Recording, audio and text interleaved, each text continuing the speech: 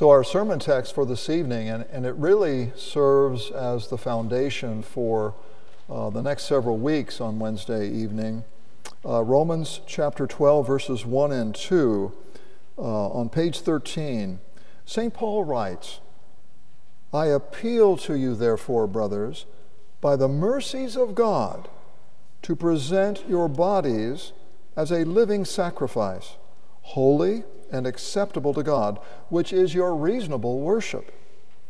Do not be conformed to this world, but be transformed by the renewal of your mind, that by testing you may discern what is the will of God, what is good and acceptable and perfect." We pray.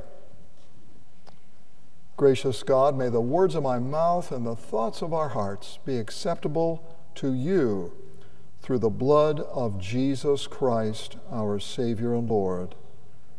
Amen.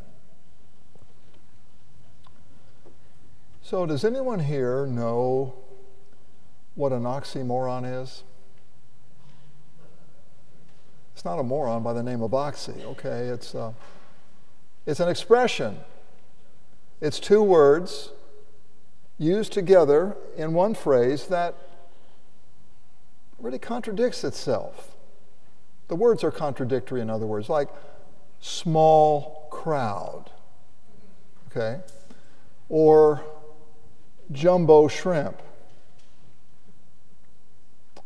or non-working mother, or vegetarian meatballs, freezer burn, airline food,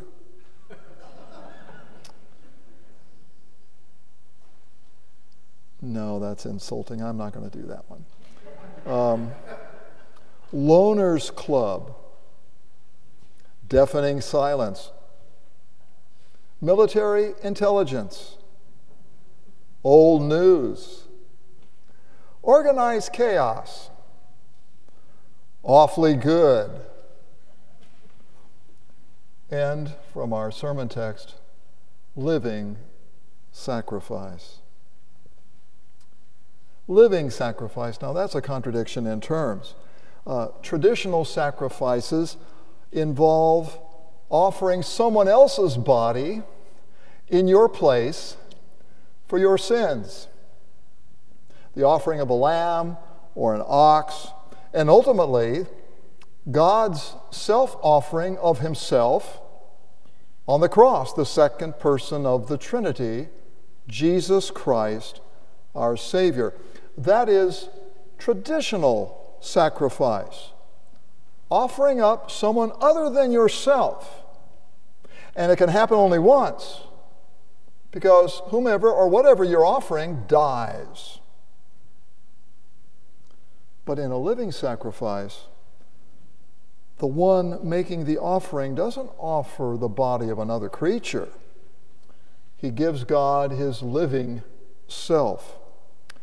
And since Jesus has freely offered himself in our place for our sins, it's only reasonable from God's perspective that we offer ourselves back to him, not in death, but in life, as living sacrifices.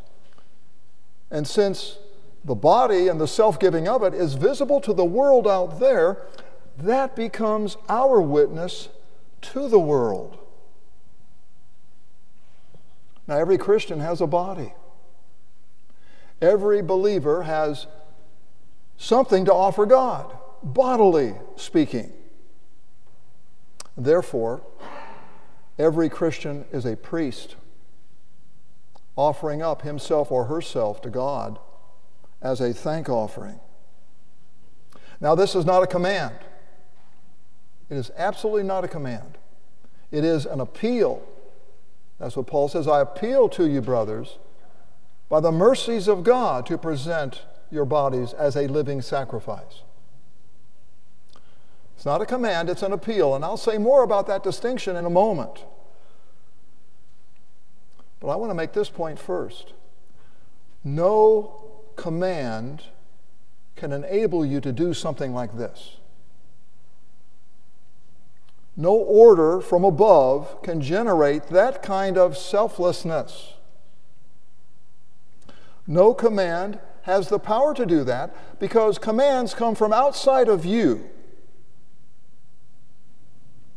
by someone who seeks to modify your behavior in some way that you may not like. And it is our nature to resist influence from the outside. Coercion. We resist it. We resent it. No law can make you do this. But the gospel is not the law. The gospel transforms you from the inside out. The good news of God's love for you inspires you from within to return to God some measure of the love that He's demonstrated for you, for me, and for the world at the cross. This is why St. Paul writes, I appeal to you, brothers, by the mercies of God. That's the gospel. Not the law, not a command. It's an appeal. Roman numeral 1. In your outline, page 13, we are motivated by the gospel. By the gospel. That is, the mercies of God. And I've got a partial outline of the book of Romans for you on page 13. There's different ways to break the book down, but I found this way to be especially helpful. In chapter 1, it's really the theme. The gospel is the power of God for the salvation of all who believe. That's the theme of the entire book. And then chapter 1, verse 18 through chapter 5, the gospel creates a new status for those who believe. We were under the wrath of God. Now, by virtue of Christ's self-offering, we are under the grace of God. We were condemned as sinners. We are now declared righteous in God's sight by virtue of Christ's self-giving at the cross. That's a new status. Chapter 6 through chapter 8, the gospel creates a new life in those who believe. A new life. Not only life in the hereafter, but a new life in the here and now. And that's our topic for this evening and for the next several weeks. Chapter 9 through chapter 11, the gospel creates a new Israel among those who believe. A new Israel. Both Jew and Gentile alike are gathered into the one new people of God, the new Israel of God, by faith in Jesus Christ. And then chapter 12 through chapter 15, verse 13, the gospel creates a new worship for the people of God, a new worship. And our entire lives become a thank offering. Our entire lives become this new worship. Not giving up someone else's body now, but giving up our own in gratitude for the sacrifice He has made for us. Letter B, Paul's appeal. Point number 1, a command is what you must do or else. If you don't do it, you suffer the consequences. It's what you must do. Point number 2, Paul's appeal is what is reasonable to do in light of what God has done for you. What is reasonable? What is your reasonable service in response to God? And point number 3, and this is what's amazing to me, Paul's appeal asks far more of you than any law ever could demand. More than any law can demand. Do you know there are more than 600 commandments in the Bible? more than 600 in the Old Testament alone. But not one of them asks as much of you as Paul's appeal does in Romans 12, verse 1. The gospel enables you to freely choose to do what no law could coerce you to do. People willingly outperform what the law demands when they have the right motivation to do so. And this, by the way, is really the foundation of all of our stewardship here. You know, we do stewardship, well, we have an emphasis in stewardship every fall, right? Many congregations do. But the foundation of the stewardship is the gospel, not the law. That is a Lutheran distinctive. We want the giving to be willing and cheerful. And that can't be coerced. People willingly outperform what the law demands of them when they have the right motivation, a gospel motivation to do so. Many Ukrainians are fleeing their country because of the invasion from Russia. But many others are entering the Ukraine to fight. Now, no one commanded them to do that.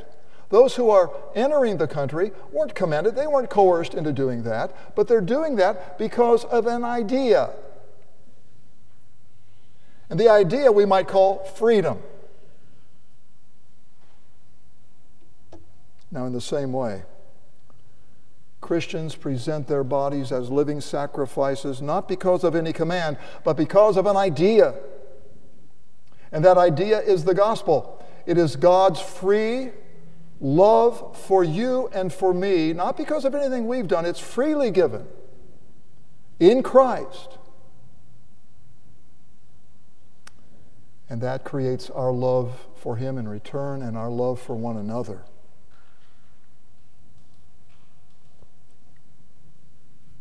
Roman numeral 2, we are transformed by the gospel.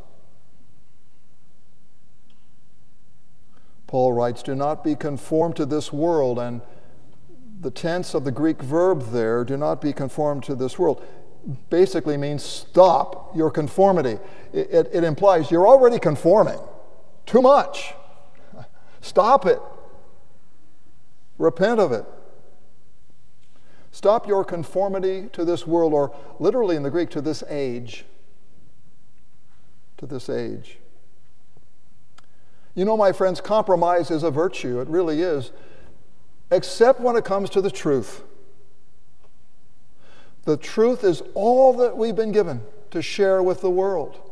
The truth that God loves every sinner in Jesus Christ.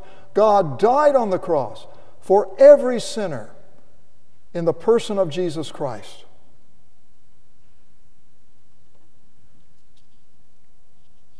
He loves all people to such an extent that He gave His Son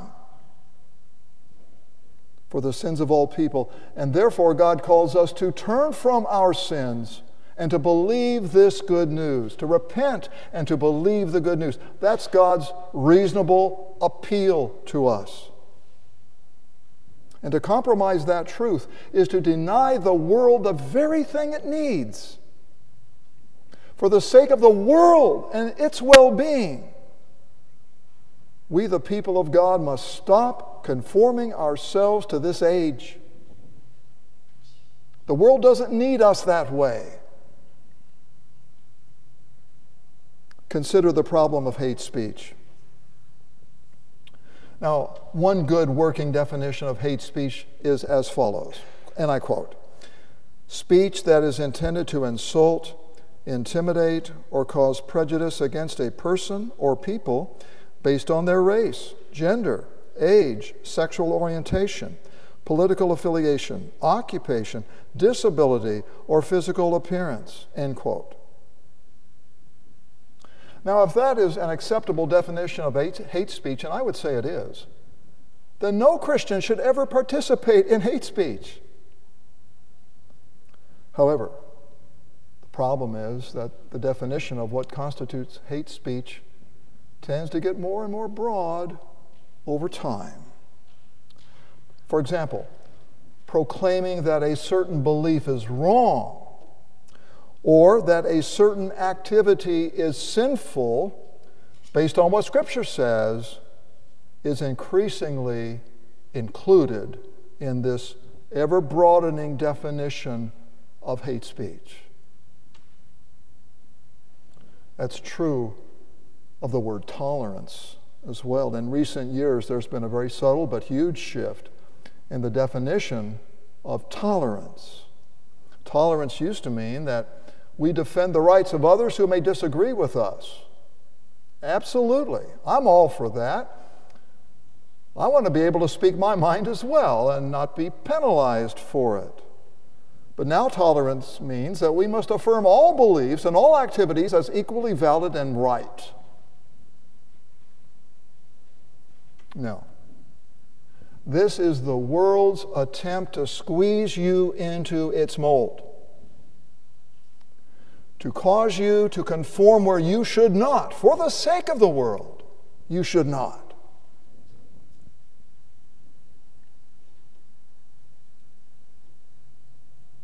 James wrote, friendship with the world, meaning that opposition to God that's out there, friendship with that is hostility toward God. I didn't say it, James did, okay, under the inspiration of the Holy Spirit. It's hostility toward God. That's not where we should stand. Letter B. Be transformed by the renewing of your mind. And again, the Greek tense here it's an ongoing process. It's not a one-time thing. Be continually transformed, daily transformed by the renewal of your mind. This is a lifelong process. In other words, become what you already are. Be what you already are in God's eyes. My friends, a renewed mind is a mind under the influence of God's Spirit. A renewed mind is a mind under the influence of Scripture. The sinful nature is still present in every believer. You know that. I know that only too well. But it has lost its position of dominance in our lives. We can say no to it. We couldn't before, but we do now. Now that we're in Christ. A renewed mind daily denies the sinful nature what it craves and says no to it.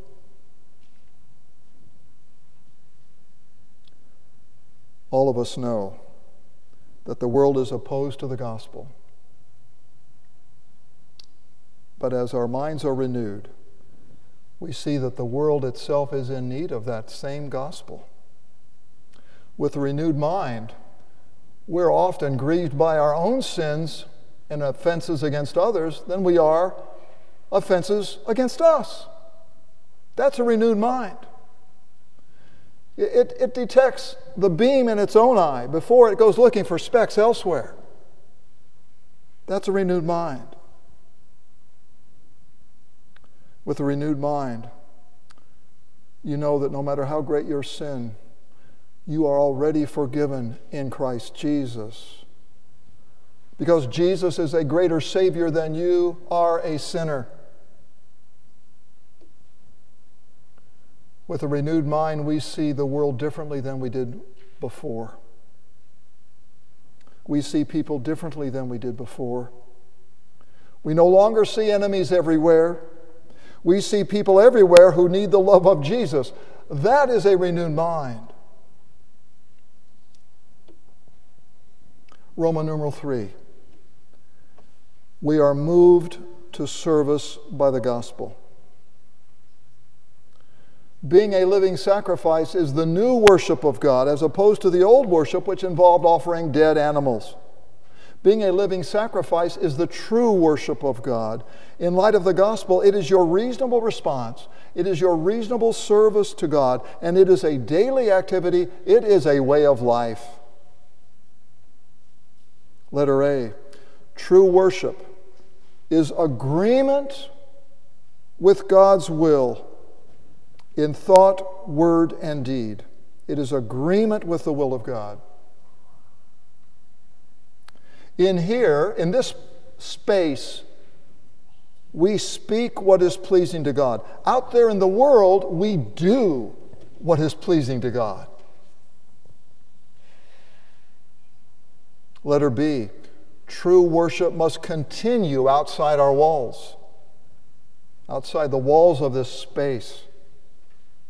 Reasonable worship begins here, but it does not end here. It is here that we listen to words like, husbands, love your wives as Christ loved the church. But out there is where we do that. In here, we listen to words like, wives, submit yourselves to your husbands as to the Lord.